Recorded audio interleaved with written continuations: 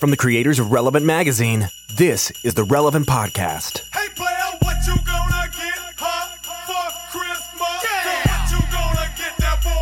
Come on. What you gonna get for Christmas? Yeah. What you gonna get that boy? Baby, what you gonna get for Christmas? Come on, what you gonna get that boy? It's a week of Friday, November 24th, 2017, Black Friday. And it's the Relevant Podcast. I'm your host, Cameron Strang, and this week's show is brought to you by Samaritan Ministries. Samaritan Ministries is a ministry that gives Christians an opportunity to live in community with one another, blessing each other in Christ during a time of medical need. It's not health insurance, it's like an alternative. Every month, more than 69,000 households give generously to other members with a qualified medical need through Samaritan Ministries International, one of the leading healthcare sharing ministries in America. Members send checks, prayers, and notes of encouragement directly to other members in need. Healthcare sharing is a unique opportunity for members to be the hands and feet of Jesus, and Samaritan Ministries' direct sharing model is a biblical approach to paying for healthcare based on passages like Galatians 6:2, which says to bear one another's burdens and so fulfill the law of Christ. This is a charge they take seriously among their members and within the Samaritan family. Currently, one-person membership start at just $100 a month. 2 people can start at $200, and 3 people and up start at $250. Just as significantly, Samaritan members also pray for each other and include notes and cards of encouragement with their monthly shares, which they send directly to other families. You can find out more by visiting SamaritanMinistries.org. It's really cool. Really cool. Like I said, I'm your host, Cameron, and joining me today in our Orlando studios, our new managing editor. Welcome back, Andre Henry. Yeah. Eddie is off on turkey coma type vacation things. Over there on the ones and twos, our illustrious producer, my brother, Chandler Strang. Hello. Sitting quietly but stalking our new director of audio and video, Nathan Grubbs. He has no mic. On the Skype line from Loverland, Virginia, Jesse Carey. Hello. And joining us for the whole show today, we're very excited, from Los Angeles, California, Science Mike. Howdy, friends. Oh, this is going to be fun. This is a good show today. Well, speaking of which, we have not only Science Mike sitting in for the whole show. Coming up later, we talk to Father Richard Rohr. Oh, wow. That's going to be a one. This is a heavy-hitting show. Wow. We got the science. We got the contemplative prayer. It's going to be good. And also a live studio performance by a group, the Grey Havens. They just were in our studio yesterday and blew us away. So we want to bring that on the show today. So there you go. Hey, welcome to the show, Science Mike. It's been a while. I think we've called you once or twice with very urgent science questions, but it's been a while since you've sat in for the whole show. We're excited. How are you? How's LA? I'm good. You know, it's caused a problem because at events now, people come up and say, how can I get one of those Science Mike emergency buttons that Relevant has? Well, it's true. I mean, we would find ourselves talking about deep intellectual things, which we are not qualified in any way to do. And and we thought we need to actually ask somebody who knows things about things. And so we would pound the metaphorical Ask Science Mike button, which means we stop for 10 minutes while we get the Skype line fired up to call you. And, but the magic of editing, people think there's actually a button where you just are summoned. And it's great. It's great. I'm telling you, everybody should have one. Mike, I'm really excited you're on the show for a lot of reasons, 2 of which I've previewed the slices. They're very science-based today, which, we save a lot of our science inquiries until you're on, because we are, not only, as Cameron has said, not qualified, but actually legally prohibited from talking about a lot of these concepts. I can't even get into that. Technically, our lawyers said to stop talking about it. But so I'm excited to finally get some stuff that I wanted to talk about. Also, I've been beta testing like a new concept with the guys here. No. You're doing this? Are you really doing this? I'm doing this. All right. So, right away. So Mike, here's the concept. Back in the day, to stimulate conversation, get to know like new cast members or staff members. I bought this thing like Table Topics, this little card game that you can buy at Target, and it's just a conversation device. You can have it when you have a dinner party, and it's just random questions to stir conversation. We had a lot of fun with it. Jesse decided that what he'd like to do to freshen up the show when when we have deep intellectual guests like N.T. Wright or Father Richard Rohr on, what he wants to do is mix it up. And instead of asking them about their new book or about things that people want to hear from them, he wants to do a random selection of table topics with these people. But we've used all the table topics cards because we've been using this tactic for years. So he found a free app on the App Store. That's right. With random questions, thinking that they were of the level of table topics. He brought it onto the show a couple weeks ago, and we quickly learned they were not at that level, and they were just the weirdest questions we've ever heard. So now Jesse is doubled down and definitely wants to use these questions for the smartest, most important guests we have on the show. So I'm very sorry that he's about to subject you to this, but take it away, Jesse. Mike, here's the thing. You and I, you are heavily involved in podcasting with Ask Science Mike and literature. You know how hard it is to keep it fresh? You know, like you got to be a moving target for people. So we just, we just download free apps, and that's how we do it. It's professional podcasting 101. Come on. So Mike, I got to a point in this app when I think I first did it with Andre, and it's clear that the writers of it just ran out of ideas because I stopped going through the questions when I came across these two, which was, what would it be like to have magnetic fingertips? And do you think it'd be fun to have a tail? Now, I won't subject you to those because we've talked about them exhaustively on this podcast. I mean, it's 20 minutes of content right there. Just would it be fun to have a tail? Yeah. So Mike, I'm going to move through these free app icebreaker questions, and I'll ask you the next one. How's that sound? Sounds fantastic. It's going to be very intellectually stimulating for everyone involved. Which I would say on the finger question, it depends how powerful the magnets. That would dramatically alter the experience. Okay, hold on, because we got into this. Somebody said that you could climb, a metal building or something if you had magnetic fingertips. I said, I don't care how strong the magnet is. It's all about arm strength in that situation. That's going to rip your fingers off. If you can't do rock climbing, you're just me dangling by your fingertips, I mean, the rest of your body would have to be able to magnets are strong support enough, that. you won't have the muscle power to remove them, and you'll just be trapped on the side of a metal building. Yeah, that would be the worst situation ever. They think it's a if super. your fingertips are magnetic, Right, tips. and you're trying to climb something, That's right. you're going to rip your fingers off. That's what I'm saying. That's a terrible scenario. We all concluded, other than this one listener, we all concluded that it'd be terrible. You couldn't use your phone. No, you not couldn't at all. use your phone. You couldn't use a computer. You're done. Yeah, that's it. You try to open a door at Chipotle, you're stuck on the door. I mean, I would have paid $5 not just for this app, but for someone to have asked me this question at an earlier point in my life because it's led to a lot of fascinating conversations. So Mike, I won't ask you about the tail. We can assume the answer is yes, it'd be awesome to have a tail. The next question is, which animal would be the scariest if it were the size of an elephant? Are we getting into snakes and stuff too, and lizards? Anything. I think it could be bugs, snakes, anything. Well, you said animal, so I would assume you meant mammal. Oh, does it have to be a mammal? No, Jesse just said anything. I mean, I think it doesn't specify, so I think it's pretty wide open. I would say the praying mantis, but if you scaled a praying mantis that much, its exoskeleton would be too large a proportion of its mass, and it would be immobile.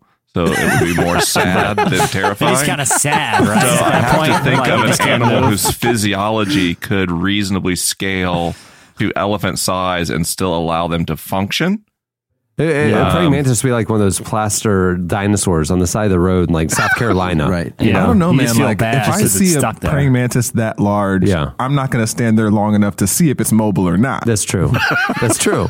I'm going to immediately try to ride it. That's what I'm gonna do. They're very still creatures. I'm going to go with a elephant-sized Bengal tiger. Oh, Yeah. because they're That'd be kinda fast. awesome too. They're fast. They're highly aggressive. Their physiology is already scaled to be a large mammal, so it's remotely feasible that it would still be a dangerous animal at that size. It would be very hungry, and in no way would the size of Homo sapien intimidate an elephant-sized tiger. So You know those lizard things that run on top of water on their hind legs? Yes. That's the one that comes to mind for me. If that's the size of an elephant and that thing can move that fast at scale, And it runs that funny. Yeah. Because at least with the Bengal tiger, I can, if like I've got nowhere else, I can just like row out in a lake, you know. Right, that's but true. but that thing, it's just gonna run out and get me real fast. Too. At that point, there's literally nowhere to hide. Although to be fair, tigers are excellent swimmers. They're just averse to water. Oh, okay. All right. Yeah, no cat wants to be sprayed with water, so he can get rid of it with that little squirt bottle. True. Yeah. That's all you need. Just That's a all squirt you need. bottle. A hose. You get a hose, that massive elephant-sized Bengal tiger leaves you alone. The point about trying to escape in the water actually brings me to my next question on this app, which is, oddly, if you had a boat, what would you name it? Bodie McBokeface. Yeah, of course. I mean, there's only one Easy. answer. Yeah. Mike, what's the strangest thing you have in your room? Either a realistic model of a human brain or an 80s Inspector Gadget toy. Well, my question is, what room? When you say your room, I think bedroom. Oh yeah, like is it just like the room that you're sitting in right now? Yeah, that's what I'm saying. Like in an office, you have tchotchkes and some weird knickknacks. That's all. It's normal. I thought he was asking your room. Yeah, like your actual like the room where you sleep and stuff. What's the weirdest thing in the room where you sleep? Yeah, the room that you sleep. What's the oddest thing in there? Let's go there. Oh man. Oh man, we just moved. So we've purged. I'm trying to think if there's anything in our bedroom other than a bed and clothes. Hey, how do you like LA, by the way? You just moved from the man. Panhandle of Florida. What's it like? Are you adjusting? It takes about 8 seconds to adjust to Los Angeles. The bad thing about living in LA is when you travel, everywhere feels too hot, too cold, or too humid. Just everywhere. When I was traveling from Florida, specifically the Panhandle, every time I traveled, it was like, oh wow, what a wonderful break from oppressive weather. And now I go to Portland and I'm like, oh, it's so bad here. Yeah. That's true. Terrible. Southern California makes you weak. It just it takes away any environmental hardening or adaptation you have and just turns you into a softie. So I'm assuming, unlike me, you don't have ninja stars hidden all over your bedroom just for home protection purposes. Because I'm hardened. no need. I'm hardened. Did you say Jesse is like, please do not transition away from my app. This is very important. All right. We'll do last one. If you had your own country, what would you name it? Your own country. I think I take these too seriously.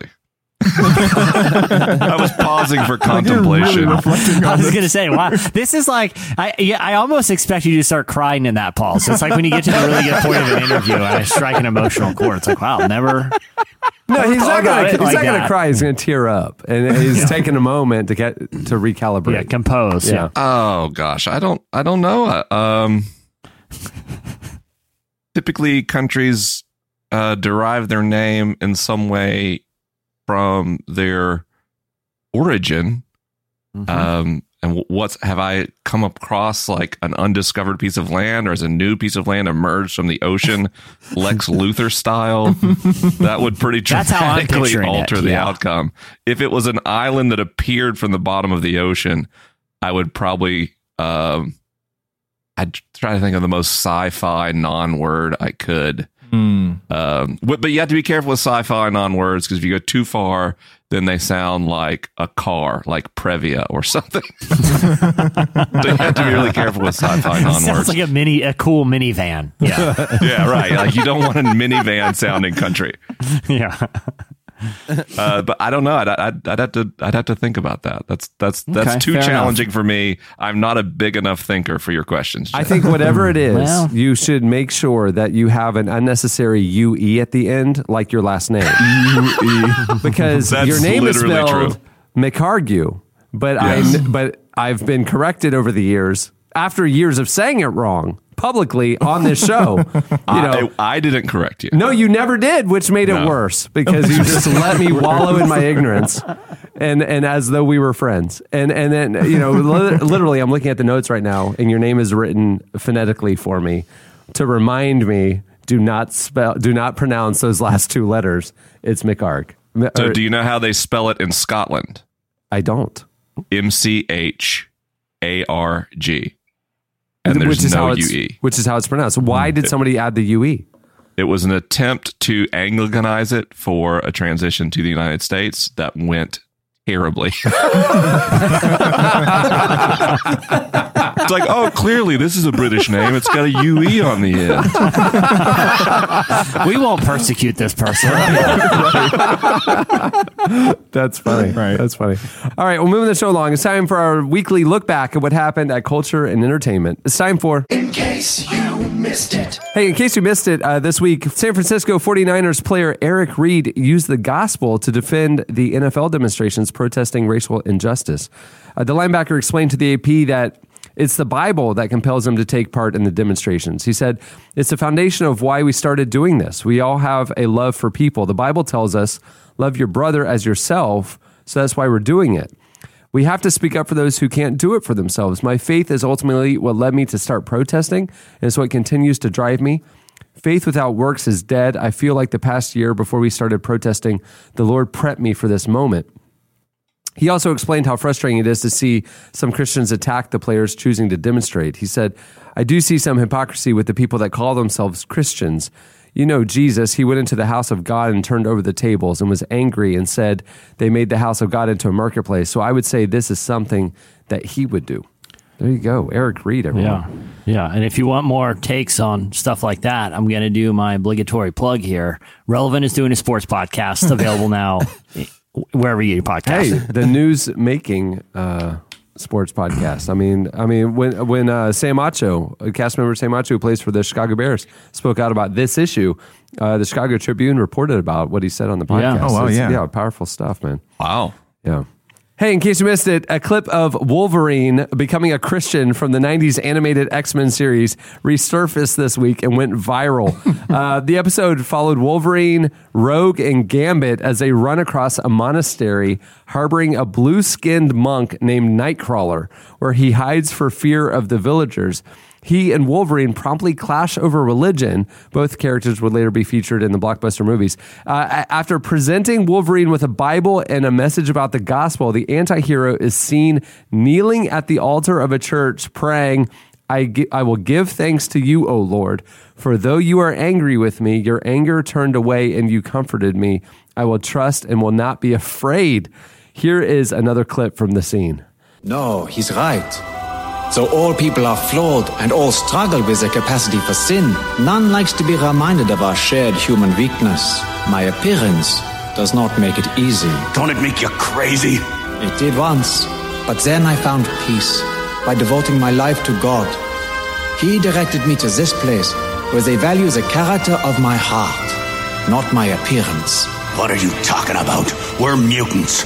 God gave up on us a long time ago. No, my friend. God does not give up on his children, human or mutant. He is there for us in our times of joy and to help us when we are in pain, if we let him. Mike, are you a comic book guy at all? Vicariously. Okay. All my friends were comic book readers. For some reason, I've never been able. I'm like comic book illiterate. If you hand me a comic book and I try to read it, I can't follow a story or make meaning from the mixture of pictures and words. I can do pictures or words. I can't mix the two. Well, I'm a pictures guy, so I feel you on that. But I'm also a cartoon guy. Because the words are audible. And I used to watch the X-Men series when I was a kid, and I have no recollection of this scene, but it was making the rounds. We posted it. It got like 2,000, shares on Facebook this week. It was a really unexpected moment. It was a really thoughtful moment for the X-Men cartoon. Again, I had no recollection of it as a kid, but it's interesting to see. It's a kind of a forgotten thing. What if we're being punked, though? Like, I don't remember this either, and I used to watch that cartoon every Saturday morning. Do you? Okay. Yeah, but I mean, I'm not I feel like we need to get like some graphic novel nerd on here, but right. to tell us, because I don't know this world at all. Isn't Tyler into this? Tyler's into superheroes. But I know that there are certain superhero narratives that are absolute biblical allegory and intended as such. Yeah. The Superman series and others. Maybe the X-Men thing was written from a Christian worldview, and this is just one of the times that it was blatant. You know? Well, I remember Nightcrawler was like a priest on the show. Like even in the movies, he was a priest. I just don't remember this particular scene. But I mean, Andre, you can watch the video. So if it's a prank, someone went to a tremendous amount of trouble because they had to reanimate the scene. No, I just don't trust it. I don't know. I'm like such a very conspiracy little brother right now, too, but I'm like, I don't know, man. Maybe they like overdubbed the words or something. You know, like maybe he was Maybe it kneeling, never aired. Maybe it was produced but didn't air. or maybe it was some Christian ministry from the 70s that like you know made it as an outreach, but then they got into copyright infringement trouble or something. I'm just being a conspiracy brother for no reason. It probably really happened. No, I would appreciate that if people were reanimating cartoons without permission. I'm just imagining the effort to faithfully imitate the art style and video recording technology of the 90s, along with finding perfect impersonators of relatively obscure actors. Listen, I put nothing past Christians, because look at how well they've ripped off the Coca-Cola logo for t-shirts that say Jesus Christ. Oh, wow. Yeah. The Abercrombie and Fitch logo for a breadcrumb and fish. They are great imitators. Christians are great at ripping off secular entertainment. You just wait for the 4-page op-ed I'm going to write about this conspiracy. With no fact. It's just your own conjecture. It's my own conjecture. Absolutely. It's going to be like those people who are always trying to connect things to the Illuminati. It's just like ridiculous connections. Hey, I was at a Jay-Z concert a week ago, and they did the triangle symbol with their hands a lot. I'm just telling you, they were worshiping the Illuminati. He had 15,000 people like waving it up and down. I mean, the Illuminati invented that shape. That's what I'm saying. You have to do it in front of your eye, though, or it doesn't count. There's not an eye in the pyramid. Hey, in case you missed it, Jordan Peele this week responded to the controversy surrounding his film Get Out being listed as a comedy. The winner of the Best Picture Drama category with the Golden Globes is often seen as a predictor of the film that's favored to win the Oscar for Best Picture. Last year, Moonlight won both awards, and you can go down the list. So it's a big deal with Jordan Peele's horror/social satire film Get Out when it was submitted to the Best Comedy category instead. The film tells the story of an interracial couple who go to visit the woman's rich white parents as a much more sinister plot unfolds. Though the film is partly a satire about racism and deep-seated racial bias in America, it isn't meant to be funny.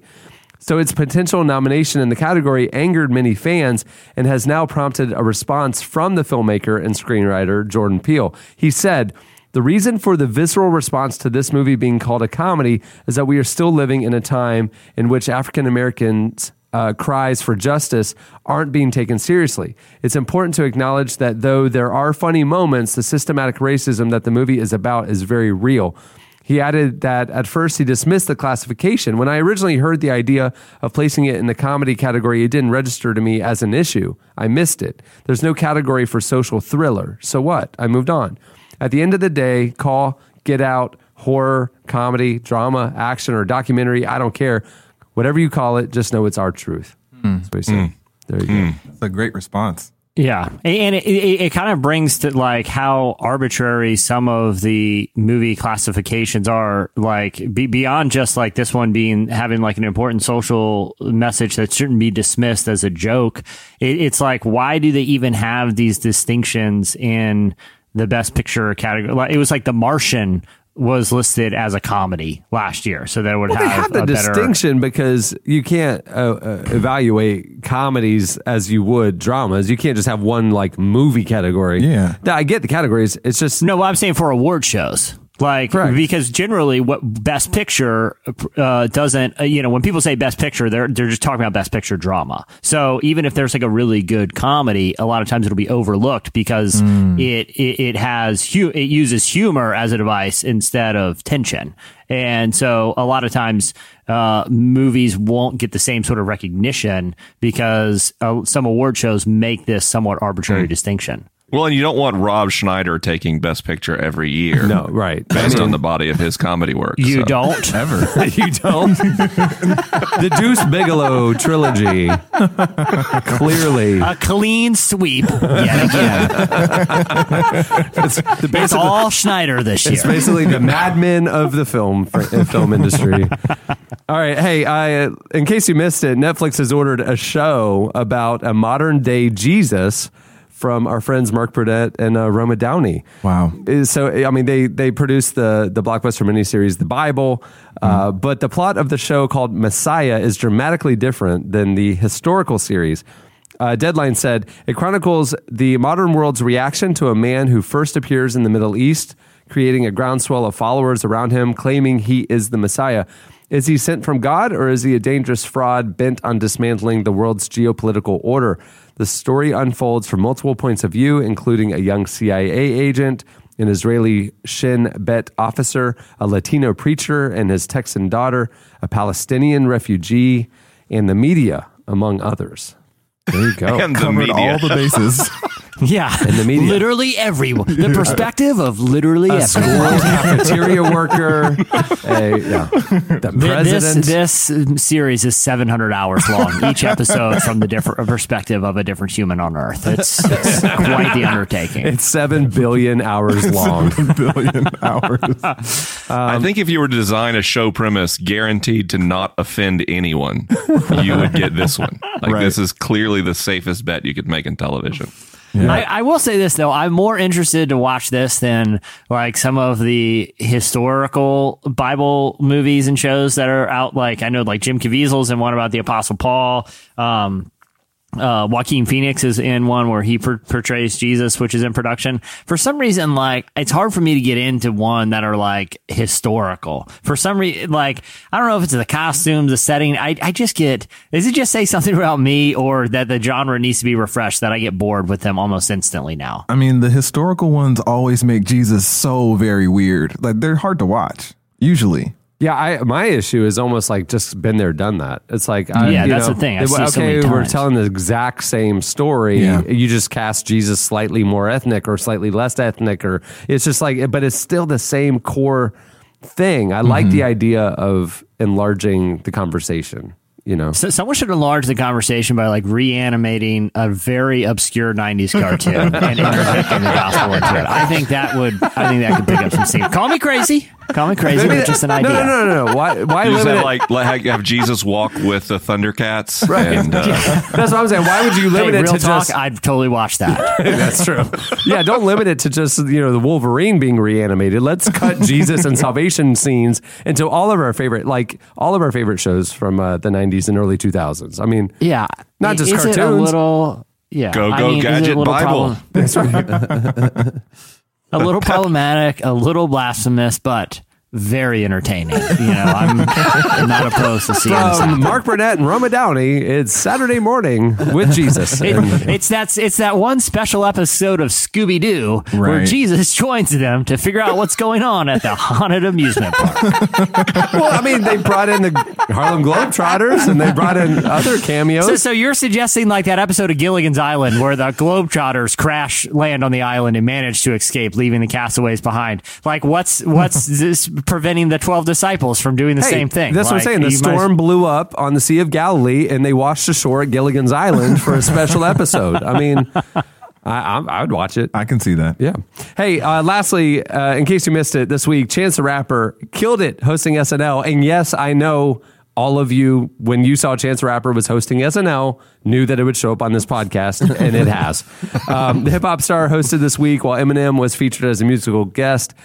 Chance stole the show from actual cast members in many of his scenes, including one where he played a citizen of Gotham City who confronted Bruce Wayne over Batman's tendency to racially profile in his neighborhood. I mean, and then the one man on Celebrity Family Feud where like Chance was Steve Harvey's illegitimate son. What a player. Oh my goodness. I'm dead. Anyway, here's a clip.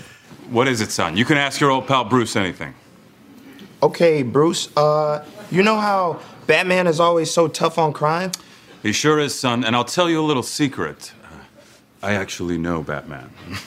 Okay, well, can you tell him to cool it down in our neighborhoods? Cool it down? What do you mean? Somebody's got to do something about him. I mean, he broke my best friend's jaw in 2 places, and all he did was steal a TV. That's excessive. It's okay, man. Listen, Malik, stealing is a crime, and Batman doesn't take crime lightly. Obviously, because then he ziplined him to the top of a building and then left him hanging for like 30 minutes, 30 stories up by a gargoyle, by his underwear. Well, Batman fights crime wherever he sees it. Just seems like he's in our neighborhood all the time. Who y'all talking about, Batman? Yeah. Man, somebody got to do something about him. That's what I'm saying. There you go. Chance could literally be like, and here's another thing, like he could be the next Rob Schneider in terms of how Hollywood's concerned, just sweeping the Oscars for comedy. He's gonna get that goat and that. That might The be EGOT. the It's the least EGOT. probable sentence ever uttered. Like, just I was not expecting Chance that at might all. be the next Rob Schneider.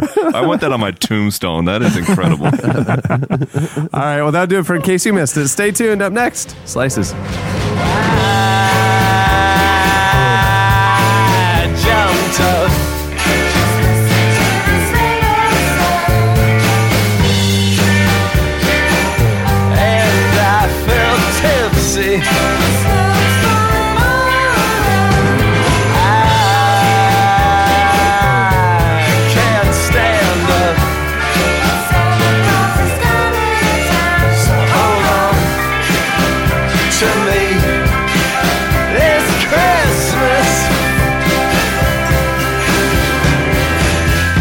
Listening to the Walkmen and Nicole Sheehan. The song is The Christmas Party. At the beginning of the podcast, you heard Quad City DJs and the 69 Boys with What You Want for Christmas, my favorite Christmas song from the 90s. Classic. I mean, obviously, what's happening, it's a day after Thanksgiving. We're allowed to introduce the Christmas music, and that's what we're doing. So you're going to be hearing some Christmas tunes all show long. So, well, this week's Slices segment is brought to you by Squarespace. Whether you need a landing page, beautiful gallery, a professional blog, or an online store, it's all included with your Squarespace website.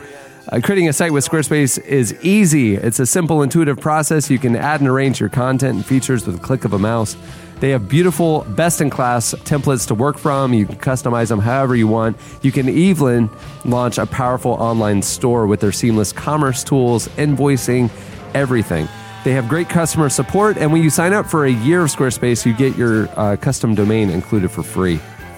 Right now, Squarespace is offering Relevant Podcast listeners a special deal. You can start your free trial today at squarespace.com and then enter offer code RELEVANT to get 10% off your first purchase. I use Squarespace. I've built many sites on Squarespace. RelevantMediaGroup.com is a Squarespace site. Go check it out. You'll like it. Squarespace.com, enter offer code RELEVANT to get 10% off. Okay, it's time for Slices. What do you have, Jesse? All right, Mike. I knew you were on the show this week, so I wanted to bring something that would really kind of scratch that science itch for us all. So I hope you approve. It's about another Science Mike. He doesn't go by Science Mike. He goes by Mad Mike Hughes. That's his nickname, Mad Mike. And Mad Mike is a man from California who this weekend will be launching his gubernatorial. Is that? Am I saying that right? Yeah. You got it. Just double down, man. Just own it. Just power lean through. into it. A gubernatorial. I feel like I'm adding an extra syllable. I feel like there's a lot of syllables in that word.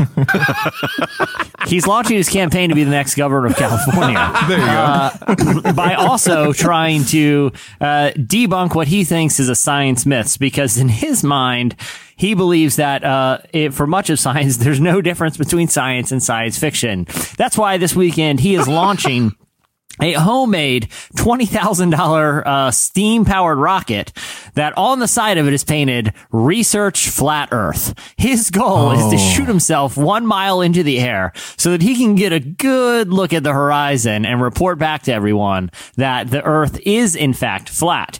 Now, this may seem like a dangerous stunt, and he's actually charging people on internet pay-per-view somehow to watch him do this and to debunk people who believe in the so-called globe that's actually round and is part of a quote-unquote solar system. We know we're on a big flat stone being walked through space on a giant turtle. Either way, what Hughes is out to to do the Lord's work, and he's going to go shoot himself up there. Big flat stone being walked through space on a giant turtle. Yeah, isn't that what flat earthers turtles believe? all the way down. You know, it's a turtle on a turtle on a turtle on a turtle. Turtles. Some of them are inverted turtles. That's what I heard. It's a lot of turtles. I've never heard this. Actually, okay. Isn't that like a native cosmology or something like that? It's like a real thing. It is a real thing. And the turtles all the way down joke comes from someone hearing that mythology and then asking what the turtle was walking on. Yeah. And then someone jokingly saying it's turtles all the way down. So. Either way, Mad Mike is going to put this question to rest once and for all, because if you follow the NBA at all, you will know that the flat earth movement is having a bit of a moment right now with people questioning conventional science. And this guy's actually doing something about it. He's just not talking about it. He's shooting himself a mile into the air in a rocket. He's going to parachute out. Now, you may say, that seems dangerous. I worry about Mad Mike's health. Don't worry. Wait. A mile into the air, 5,280 feet. Yeah. He could go on an airplane and go to 30,000 feet and get a better view. Right. And just take pictures out the window. He doesn't trust these airlines. Is the problem. What makes him think that shooting something a mile into the air is going to get him a better view than something 30,000? That's what I'm saying. He could just go to a mountain and look out and be at 5,000 feet. There's plenty of those. But he still won't see the curvature of the earth, so he won't be convinced. If we think about this cognitively, someone who is drawn to a conspiracy theory about the flatness of the earth is not going to be a rigorous, skeptical thinker. True. So it's the thing about conspiracy theories is they're self-reinforcing. Yeah. Because they not only provide an alternative hypothesis, they also provide a sense of hidden knowledge and through that communal identity. And that's why they're so sticky. So something like, of course, it would be cheaper and easier to buy an airplane ticket and fly much higher. 5 to 6 times as high in the air and then look out the window is a more rigorous and also, frankly, from a marketing perspective, a less interesting thing. True. No one's going to buy internet pay-per-view for you to buy a plane ticket airplane. and take a picture out the window. That's true. I agree. And, I was initially like, I thought, I don't know if I want to bring this, because what if Mad Mike doesn't make this? This sounds like, the rocket is homemade too, so we don't even know if it's going to get. Oh no! Is it? We don't know if it's even going to get off the ground. It could go. And if it's steam powered, I have significant safety concerns. I do too, but it's only going to go one of two ways, to be honest with you, because I've never made a steam powered rocket. Let me preface what I'm about to say by clarifying that point. Yeah. But I only see this going one of two ways, because it's very hard to estimate an exact mile with a steam powered rocket. I can only imagine.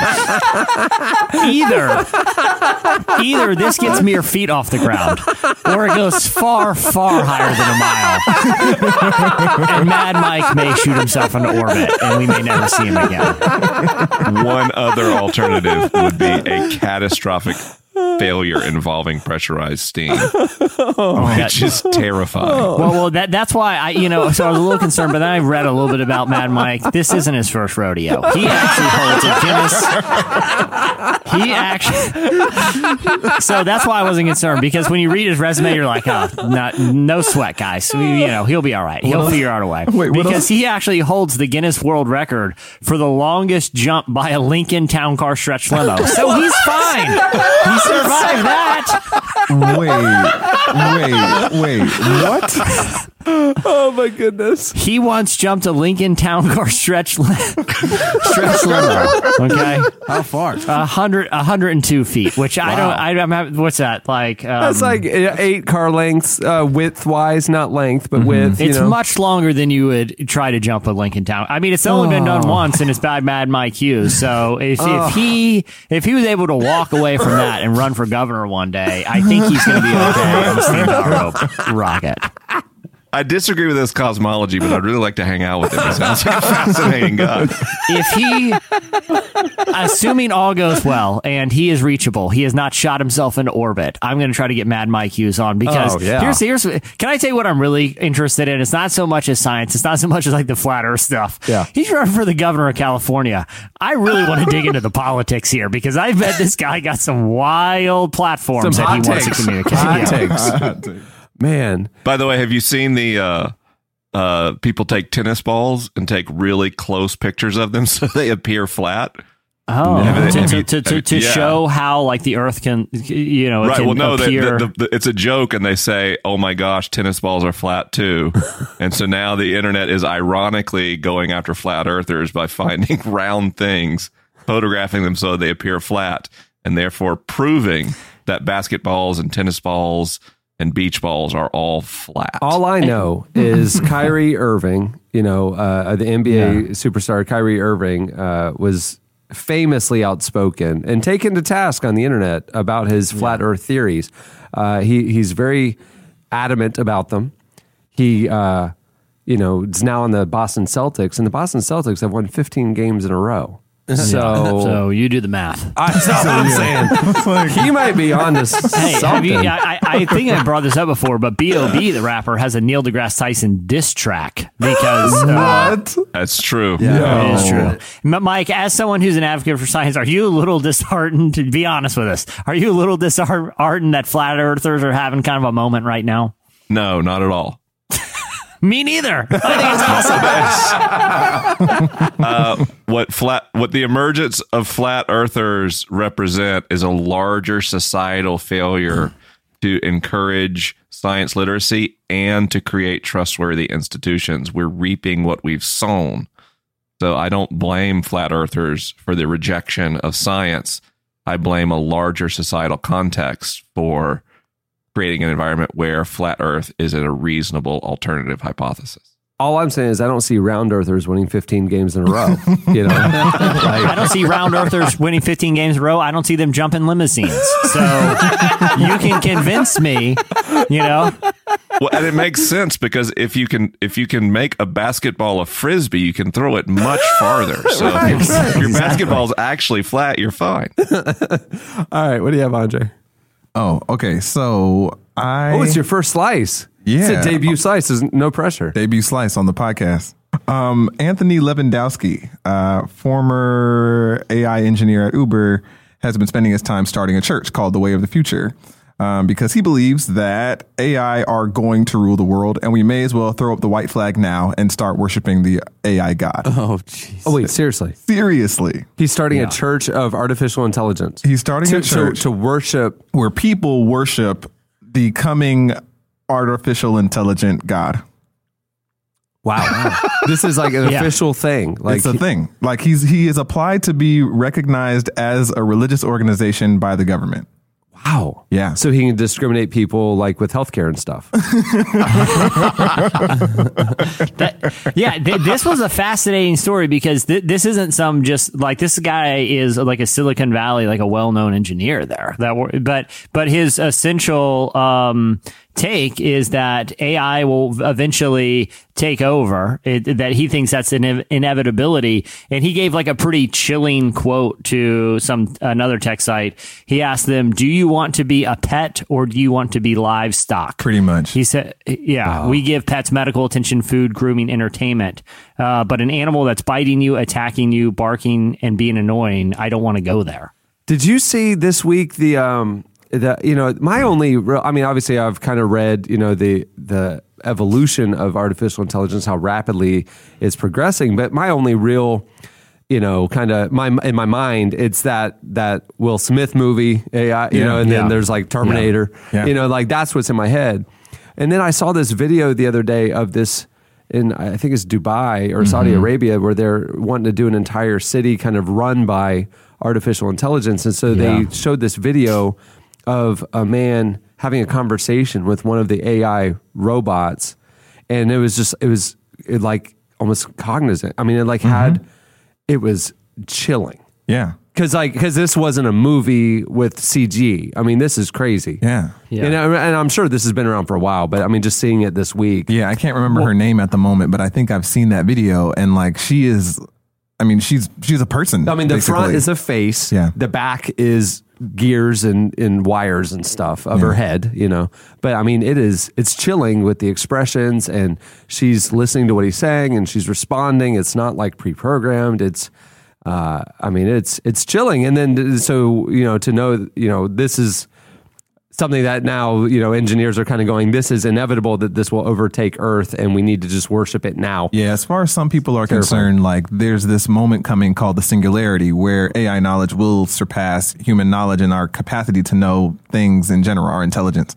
And so they're saying like, so this guy is calling it like the transition, right? Like he's re-languaging even that those words, the vernacular, to say like, this is going to happen, and kind of putting it in these spiritual terms. It's from a Christian bioethics standpoint. We back in 2010, we had a big piece in the magazine where we were looking at kind of like the next 10 years, you know, 2010 to 2020, looking ahead and talking to different Christian thinkers and bioethicists and different people about what should Christians be talking about, thinking about.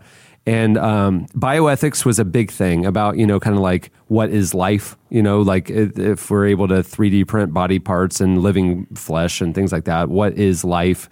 If we are created in the image of God, we need to be talking about that as a church, and we're not. But but a lot of the thinkers in that piece talked about the impending moment of singularity that will happen in these next 10 years that we're talking about. And now, I mean, it seems like we're almost there. Yeah. Mike, do you think that's a real and imminent threat? No. Okay, I'm interested because I watched a video this week of a robot that DARPA, like the defense agency, built doing box jumps and parkour backflips. Dude, that was I'm not crazy. gonna lie, that was. So you're not. This doesn't concern you at all, Mike. You know, well, so there's a number of exciting or terrifying developments in autonomous machines right now, depending on your perspective. AlphaGo, the program from DeepMind that beat the world champions in Go, recently had a new iteration that created strategies from first principles instead of analyzing human data. That's a big deal for AI. You know, that we're starting to see the beginnings of the potential for machine minds to create code and therefore modify themselves or create iterations. That's a big deal for AI development. But things like Sophia in Dubai, which was created by Hanson Robotics, and other conversational robots, they tend to demo really well and then fail spectacularly when they get out of the confines of a scripted or safe conversation. Machines right now are not nearing a point of human-like awareness or cognition, and it's not something I worry about, which is why starting a church to worship AI and therefore placate it is ridiculous. There is a real possibility that machines become more intelligent than we are, and in fact become a danger to us. But it's very unlikely that their method of thinking will in any way resemble a consciousness that emerges from a neurological fabric that's chemical and electrical in nature. A digital consciousness is likely to be the most alien thing we've ever encountered, and basically unknowable to us as a less intelligent organism that thinks in a fundamentally different manner. I started feeling less afraid, and then by the end of that, I became terrified all over again. I watched. It's on Netflix. It's from Werner Herzog, his documentary "Lo and Behold." Have you seen that, Mike? I have not. It's so it looks at it's sort of a lot of different clips that look at the state, the relationship between technology and people. And at one point they go to like an engineering school where they've engineered these little robots to play soccer autonomously. And they said, you know, their goal is to eventually have this little robot soccer team be able to beat the best soccer players in the world, because they just gave it a very single-minded task, right? And these soccer playing robots are incredible. And they just they make calculated decisions on where to pass the ball, when to shoot it based on like an ever evolving, smarter algorithm.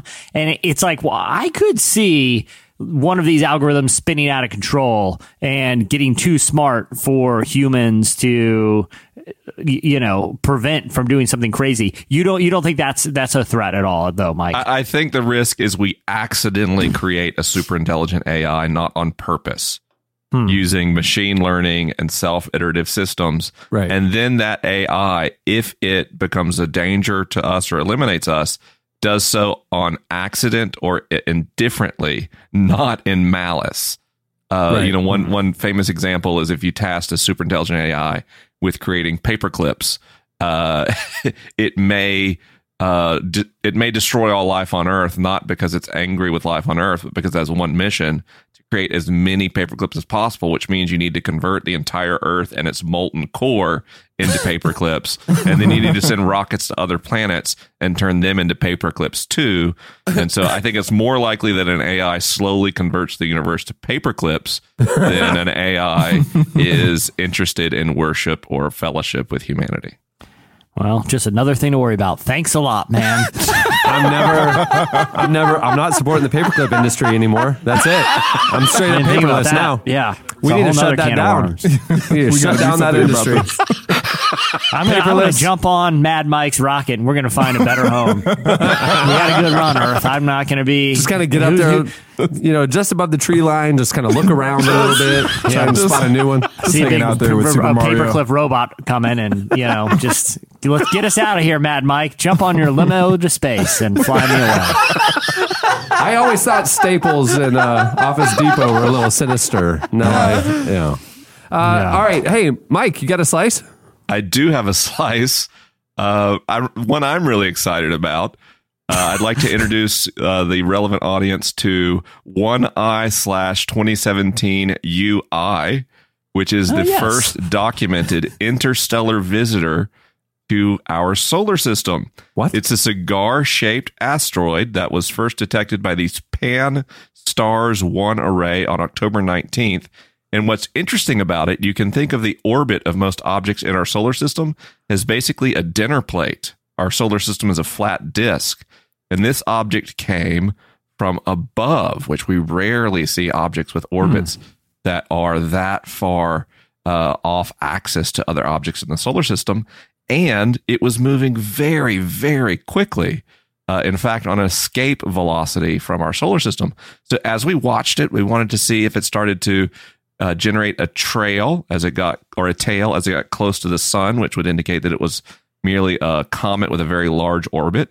But in fact, it didn't start to melt or create a tail as it approached the sun.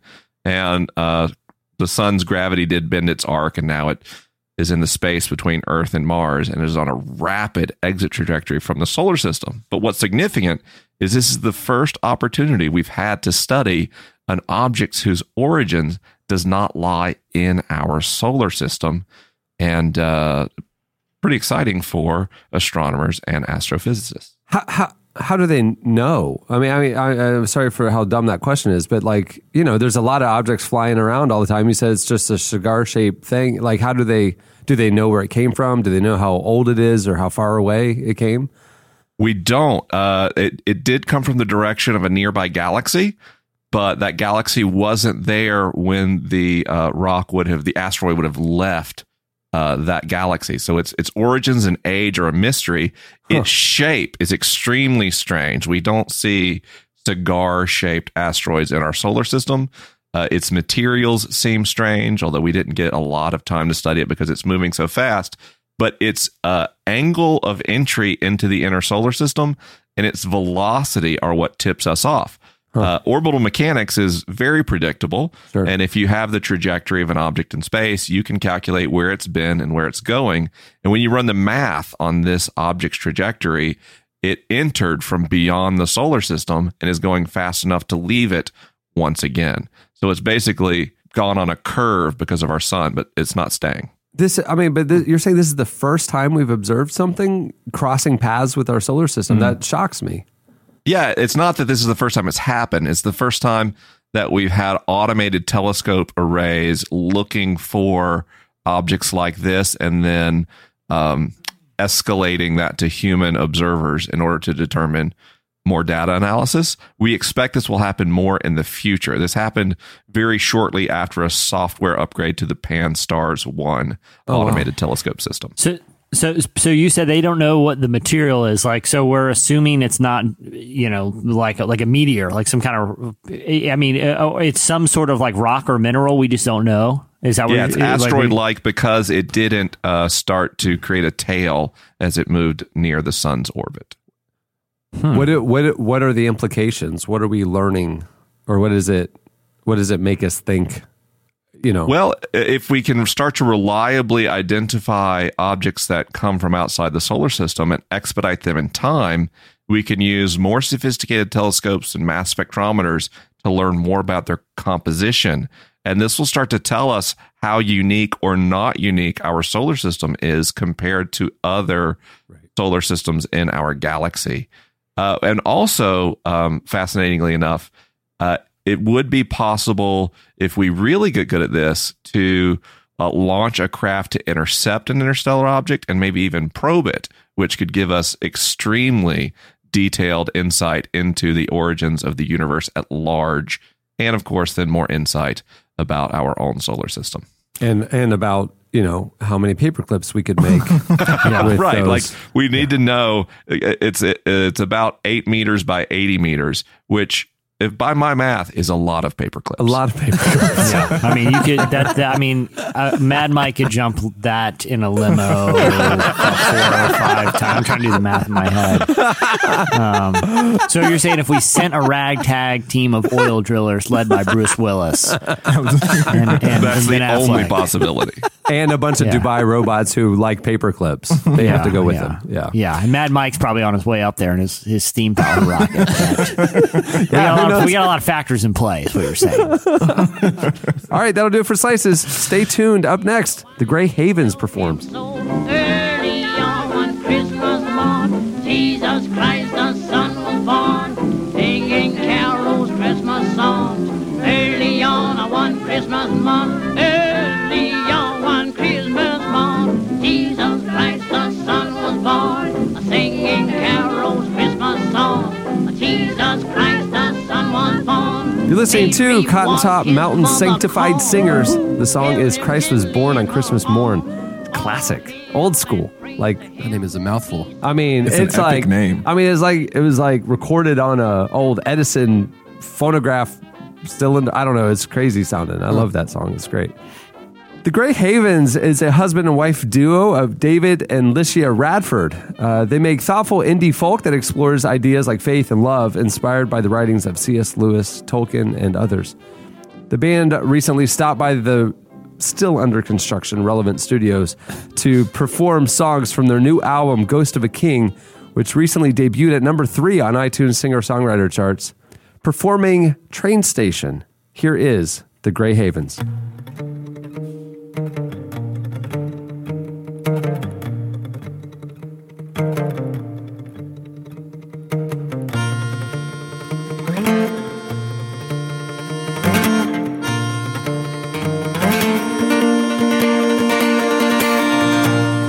Train station inside of this train where the people go to try and escape, and with anxious eyes we stand in line till the cold ground shakes to tell us it's time for the trains.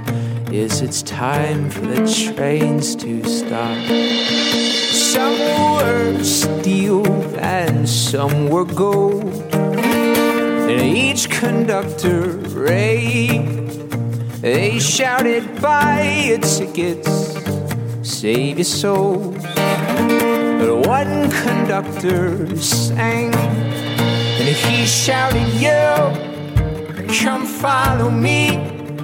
I'll buy your tickets and don't pay your fees, 'cause I know what you cost. Believe me, without this train you will be lost. So the rich men laughed and they walked away, but the poor ones felt that they should stay. So they told all of their friends, they told even strangers till there were 10. Thousands of people succumbed there to see this scandalous train that claims to be free. Just let him speak.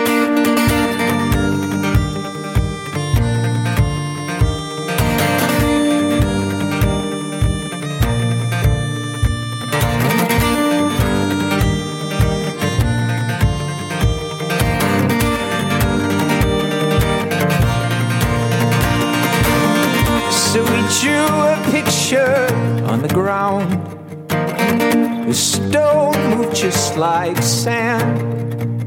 It said, throw your tickets on the floor. I'll give you mine instead. And he shouted, yell, come follow me. I'll buy your tickets and don't pay your fees. 'Cause I know what you cost. Believe me, without this train you will be lost. The soldiers rushed in like a flood, wild-eyed, looking for blood. They said, show us the one who lies, deceives and claims his trains of grace are free. We'll take his body to the track and nail him there so he never comes back. Yeah, we'll take his body to the track and nail him there so he never comes back.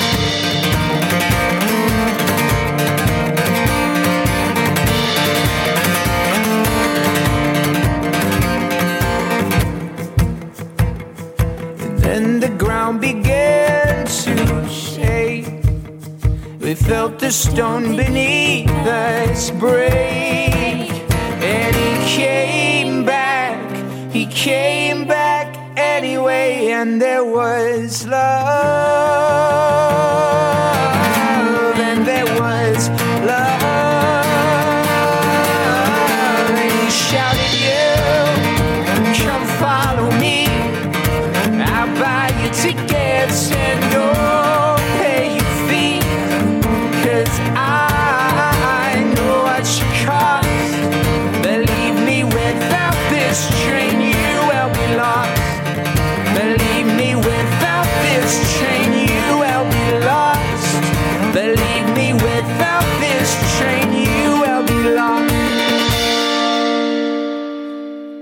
That was the Grey Havens. Stay tuned. Up next, Richard Rohr joins us.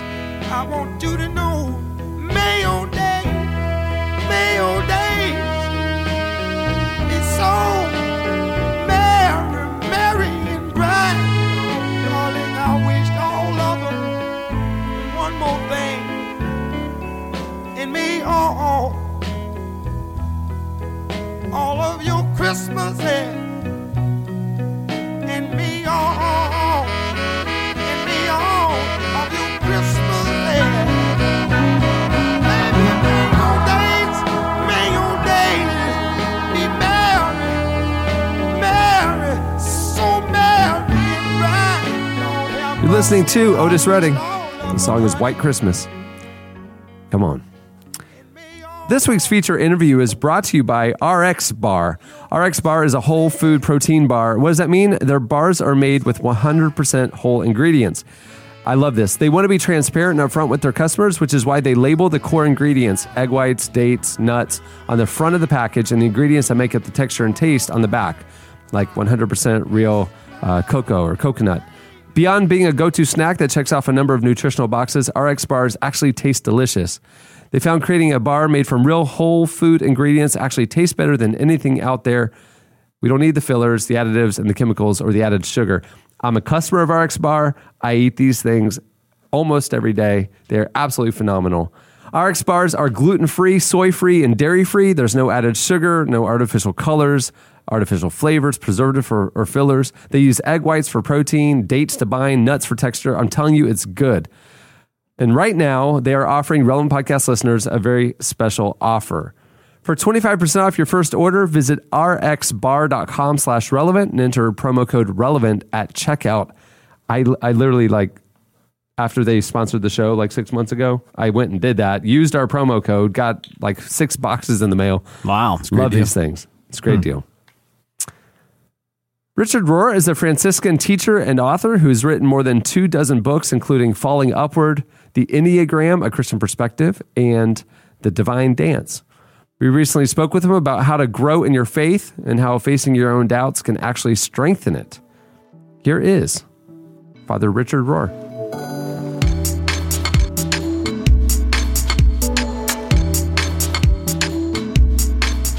What I've found for many people is there is sort of a temptation, I would say, to start deconstructing their faith, or at least to take the questions they have about their faith a little more seriously. But they're scared to do that, or there's a fear that if they pull one element of their faith out, then the whole thing will crumble. So what is it that will motivate people to get over that fear, or how can people who may be feeling that fear sort of find the motivation to take that next step? Mm-hmm. Well, let me try this. And this is a bird's eye view, but I'm going to go to the big level. Part of the problem in contemporary society is that we come from centuries now of really defining faith in a largely intellectual way, and a way that didn't include darkness. Now, with that out of the picture, and people given the impression that they have a right to perfect certitude and perfect clarity and perfect order every step of the way, you've basically, I'm going to say it strongly, you've basically destroyed the biblical idea of faith to begin with. So now when bits of darkness or actual faith's journey is asked of people, they think they're losing their faith, when in fact the great ones would say you're finally finding it. This is what it means to live with not perfect rational mental clarity and order. You leave that to God. It's not just a not knowing, but it's actually a non-need to know, because God knows. And that's where grace leads the great mystics and saints of our tradition. But we haven't been taught that for several hundred years. So people are very afraid of what looks like deconstruction. And let me say at this point, there is such a thing as deconstruction. I mean, a loss of faith. I'm not naive about that, where I stop trusting, I stop allowing, I stop surrendering, I stop loving. But that's not what we're talking about. So the biblical journey through darkness, through not knowing, is not really deconstruction, unless it's a necessary and good deconstruction of the first naive levels of faith. Mm-hmm. Does that make any sense? It makes sense to me. I think that well, I can speak for myself. I went to a Protestant, borderline fundamentalist college, and whenever we would ask questions, there was especially about, say, the inerrancy of a literal interpretation of scripture or something. The fear was, well, if you question that, then where do you stop? The idea is you're going to snowball into atheism or a secularist context. In fact, you don't move to the next level of faith without going through a necessary period of darkness. And that is so traditional. Now, again, I admit that's more Catholic language, but we had our mystics like John of the Cross and Teresa of Avila who understood the ways of darkness. But when you never had that in your background, and it's all about building this coherent, consistent system where you actually love your understanding of things. This is not love of God anymore. This is the idol called certitude. And we're not in the biblical realm anymore. And this is the irony for me, that the very people who say they love the Bible so much, in fact, have created a para-Bible, which is a whole bunch of certitudes about a whole bunch of things that don't even demand certitude. Forgive me. It's sad. And this is why religion has such a horrible image in our culture at this point. It keeps producing very low-level people who call themselves Christian and tend to be racist, tend to be sexist, tend to be homophobic, tend to be classist, tend to be bigoted people. And you know what I'm talking about. The world doesn't take this seriously anymore. But that's what happens when you idealize knowing and, of course, put yourself on the side of the knower. I know.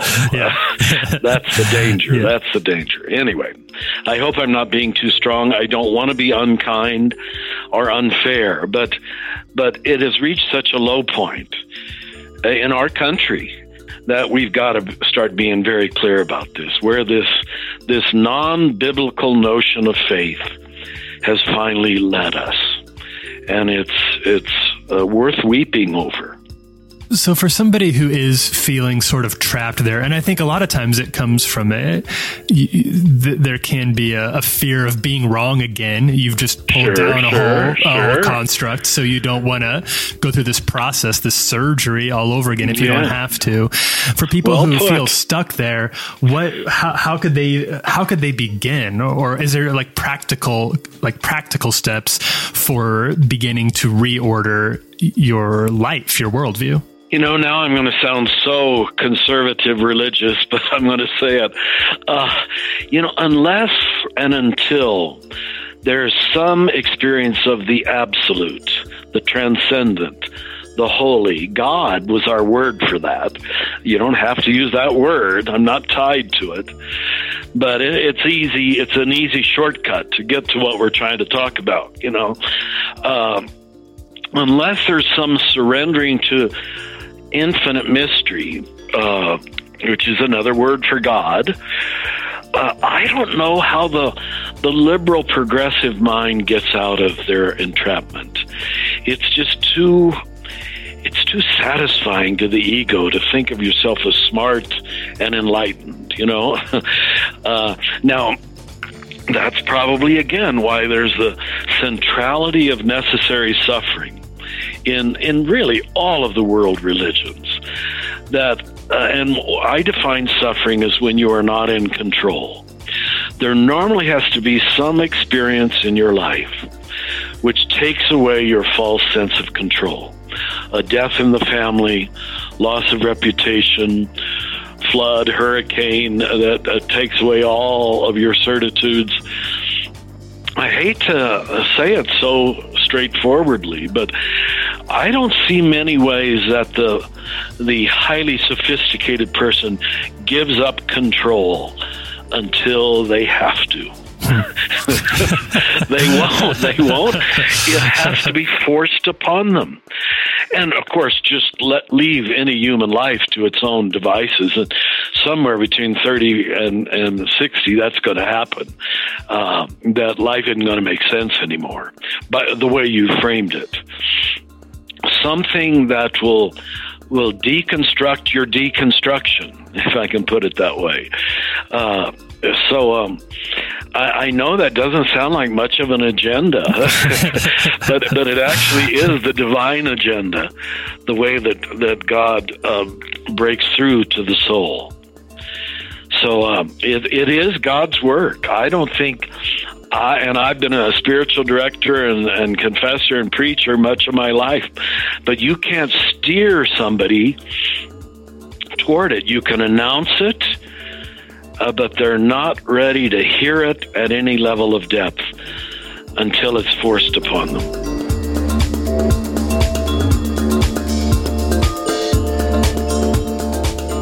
That was Richard Rohr. Stay tuned. Up next, the Grey Havens performs again. All the trees are on display now, and it's cold now. I don't feel like going home now.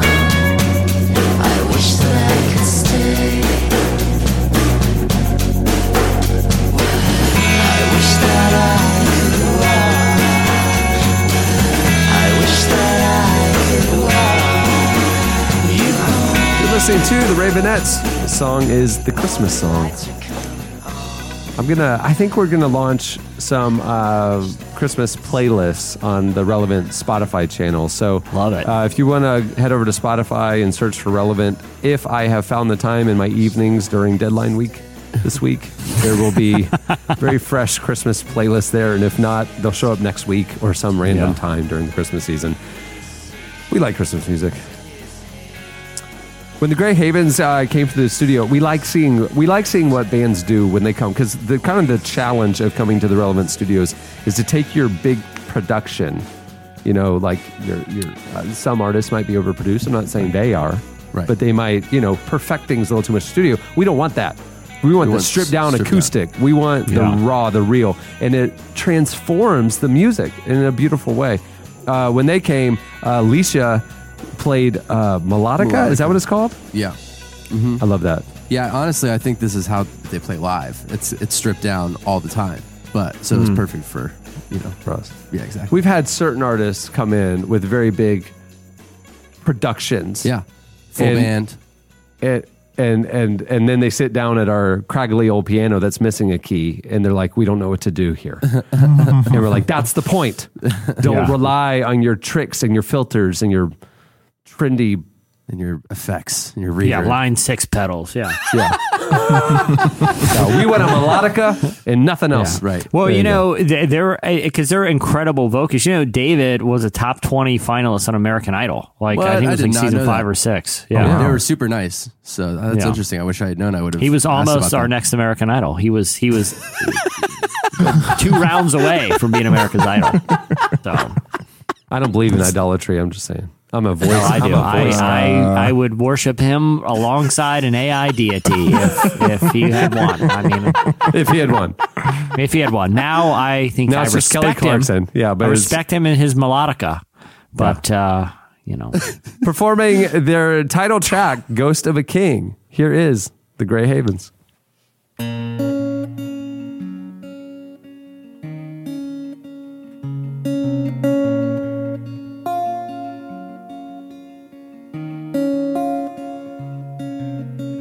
Met a ghost of a king on the road when I first fell. Fire burning to my knees I fell. Met a ghost of a king on a road. Words of fire. He said, "You are a lonely soul with a heart of stone that rakes against your thirsty bones. Such a lonely soul." Said, "I can show you what could save you, but we need to go where no chariot can take you, where the river meets the sand. There is water there that can quench your thirsty bones and make you ill. Make you well."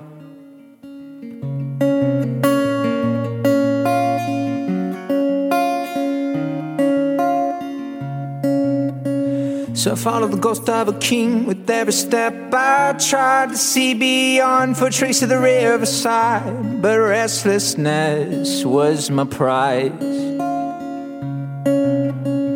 And then we came upon a golden shore, but the voice of fire wasn't coming from a ghost no more. My heart of stone came alive when my eyes opened up, and I saw that I had come where no chariot can take you, where the river meets the sand.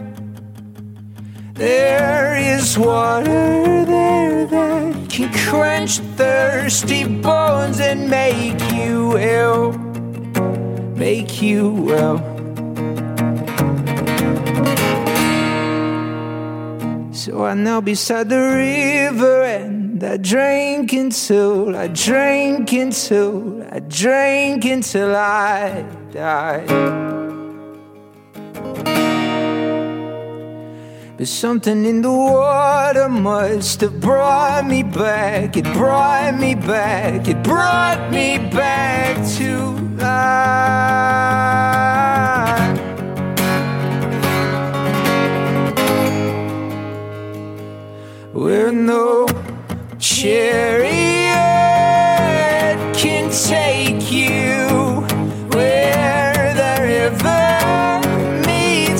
the sand.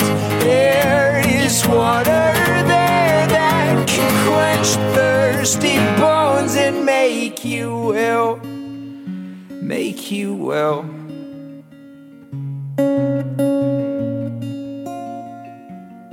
That was the Grey Havens. Make sure to check out their album, The Ghost of a King. It's out now. Stay tuned. Up next, your feedback.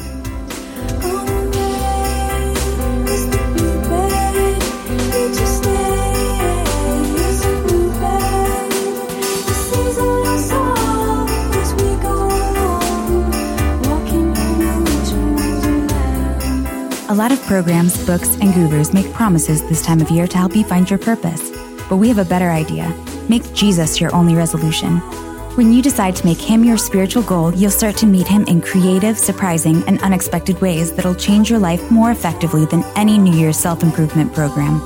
Start a practice of centering on Jesus with a free 21-day devotional.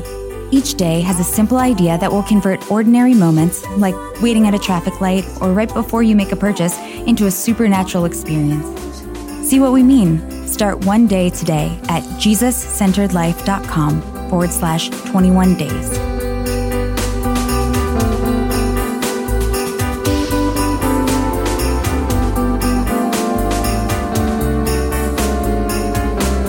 You're listening to the Cocteau Twins. The song is Winter Wonderland. Very festive. Classic. Okay, it's time for your feedback. Last week, we switched it up because 2 weeks ago on the podcast, Jesse derailed everything by doing the question of the week. He just pulled up the app and we asked you, would it be fun to have a tail? And what would you do if you had magnetic fingertips? We decided to get things back on track last week. It's, obviously yesterday was Thanksgiving and it's the holiday season. And we wanted to, it's been a hard 2017 for a lot of people, for our country, for our world. We wanted to focus on the positive, and we asked you last week, what are you thankful for? You guys hit us up on Twitter at Relevant Podcast, and you posted as well on the podcast episode page at relevantmagazine.com. Here are a few of your replies. Rochelle said, I'm very thankful for my church family. I'm a stressed out second-year dental student, but my church family keeps me grounded, provides encouragement, and reminds me that my purpose in life is greater than just working with big floss to push our agenda and finding ways to stop people like Jesse from getting into our way. A very sweet Jesse, comment you spammed she up our is page going to with there, school Rochelle. to join Big Floss. I know, and she's gloating about it on her own website. That's hilarious. It was a sweet, heartfelt thing about her church family, and then she rubbed it in Jesse's face, and she's now becoming part of Big Floss and their agenda. We'll see if she hilarious. accidentally gets blocked from posting because accidentally, because someone has admin rights, Rochelle. This is a good one. Mike Smith says, I'm just thankful to be home with my family. This time last year, I had just been deployed with the U.S. Navy. Let's remember all those deployed that can't be with their families this year. That was a good one, Mike, and I appreciate that you didn't also put a personal insult directed towards me in there. So I remember the Navy and how kind you are. Thank you for your service, Mike. Yeah. James and Daniela Netherlands say, I actually did know a guy who had a magnetic finger, and I think he would be grateful for it. Long version, a guy I knew wanted to work on developing an additional sense for magnetic fields, so he implanted a metal grade magnet in his finger. He said it would not interfere with credit card or cell phone functions and planned on doing additional similar experiments in the future. He was an atheist, so I'm not sure who he would be grateful to, but he was definitely pleased with his new power. His name, Mad Mike Hughes, the next governor of California. The next governor of California. Gilbert G. That magnet question has led to, we could do a full episode on the amount of content that we've gotten out of that question. So Ask Science Mike has the actual thoughtful kind of faith and science conversation on a podcast, and Jesse launches the alternative to that, right? It's not thoughtful and it's borderline heretical. Borderline. I say some pretty outrageous things about my theories, and it's mostly about turtles that are walking into space. I still don't get the turtle thing. I have this thing I call the turtle code, where I'm kind of looking for turtles in the Bible. That's the name. That's the name of the podcast, isn't it? The turtle code. Turtle code. With Jesse Carey. I would subscribe immediately. I got like Hebrew scholars on, and they're like, "So why am I on here again?" I'm looking for turtles in scripture, like hidden in the text. I don't know Hebrew or Latin or whatever have you. What do you know about turtles? Let's talk turtle talk. Gilbert G. This is a good one. We'll end on this one because this one's good. I am thankful because Gilbert G is a long time listener. I've seen him tweet a lot of stuff at us recently over the last year or so. He says that I am thankful I got engaged this past weekend. Some of the best laughs my fiance and I share are when we listen to the podcast together. Good. Hey, congratulations, Gilbert, and we heartily accept your invitation to crash your wedding. I will both MC and officiate for a small fee to fund some turtle research I'm undergoing.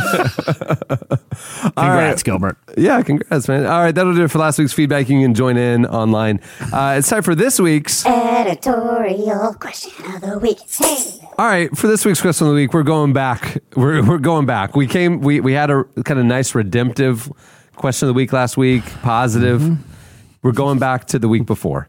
We want to know other mysteries that Mad Mike Hughes, gubernatorial candidate in the state of California, should solve. Other mysteries that you think Mad Mike Hughes should solve, and how. Jesse is not kidding. He's going to try and get him on the show. That's right. Assuming he doesn't rocket himself off to that cigar-shaped object that's blasting through the galaxy. Right. Get him on the show, and then we could maybe suggest your suggestions to him. So get his take on it. Yeah, mysteries that need to be solved in ways that he could solve them. I mean, the man clearly is a bold pioneer. He's an outside-the-box thinker, that's for sure. He's got some ideas about how to solve things. That's what I'm saying. Yeah. All right. You can hit us up on Twitter at Relevant Podcast, or you could post your suggestions on the podcast episode page at relevantmagazine.com. Well, many thanks to this episode's sponsors for making the show possible. Remember, Samaritan Ministries, you can become a member. If you're an individual, you can become a member for just $100 a month. 2 people for $200, 3 and up, starting at $250. You can find out more at SamaritanMinistries.org. Also, thanks to Squarespace, you can start your free trial today at squarespace.com and enter offer code RELEVANT to get 10% off your first purchase. And also thanks to RxBar. For 25% off your first order, visit rxbar.com/relevant and enter promo code RELEVANT at checkout. Do it. I have used that promo code and it works. Thanks also to our guests, the Grey Havens. You can follow them on Twitter at Grey Haven Music.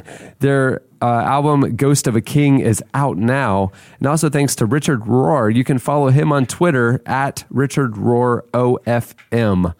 It's a great follow. Science Mike, thanks for sitting in with us today, man. This was a lot of fun. Always a party. I'm happy to join Relevant at any time and make the show just a little more boring. I mean, I learned. I wouldn't say the only that. episodes that I've ever learned anything. Well, that's not true. Our guests are amazing, but other than the interviews, the only time I've ever been enriched and grown in my intellect and my faith is when Science Mike sits in the bed. The only episodes I haven't actively gotten dumber on are ones that Mike is on. That part of my brain didn't actually just die right there was the ones Mike's on, and I do. And Andre, man, we're looking forward to having you back on. We're glad you're on our team. That was really great. Thanks for having me. Yeah, man, it's fun having you. All right, well, on that note, we'll wrap it up. I'm Cameron Strang. I'm Andre. I'm Chandler Strang. I'm Jesse Carey. And I'm Science Mike. We'll see you guys next week.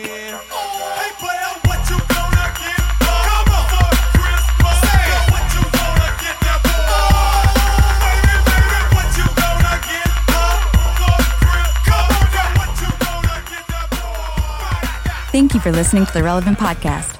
If you like what you heard, be sure to leave us a review on iTunes. Check out other shows from the Relevant Podcast Network in the podcast section at relevantmagazine.com. And while you're there, browse exclusive podcast merchandise at our online store. Make sure to subscribe to Relevant Magazine. Info is available at relevantmagazine.com/subscribe. Santa Claus, what's up with you? Tell Kate not what you gonna do. 'Cause I want everything I say. Wanna wake up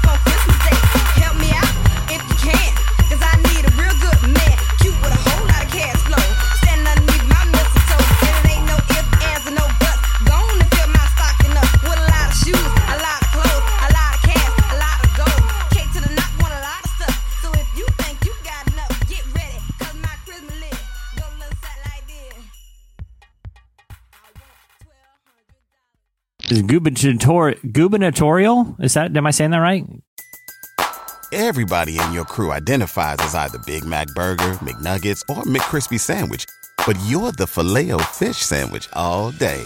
That crispy fish, that savory tartar sauce, that melty cheese, that pillowy bun. Yeah, you get it. Every time. And if you love the Filet-O-Fish, right now you can catch 2 of the classics you love for just $6. Limited time only. Price and participation may vary. Cannot be combined with any other offer. Single item at regular price. Ba-da-ba-ba-ba.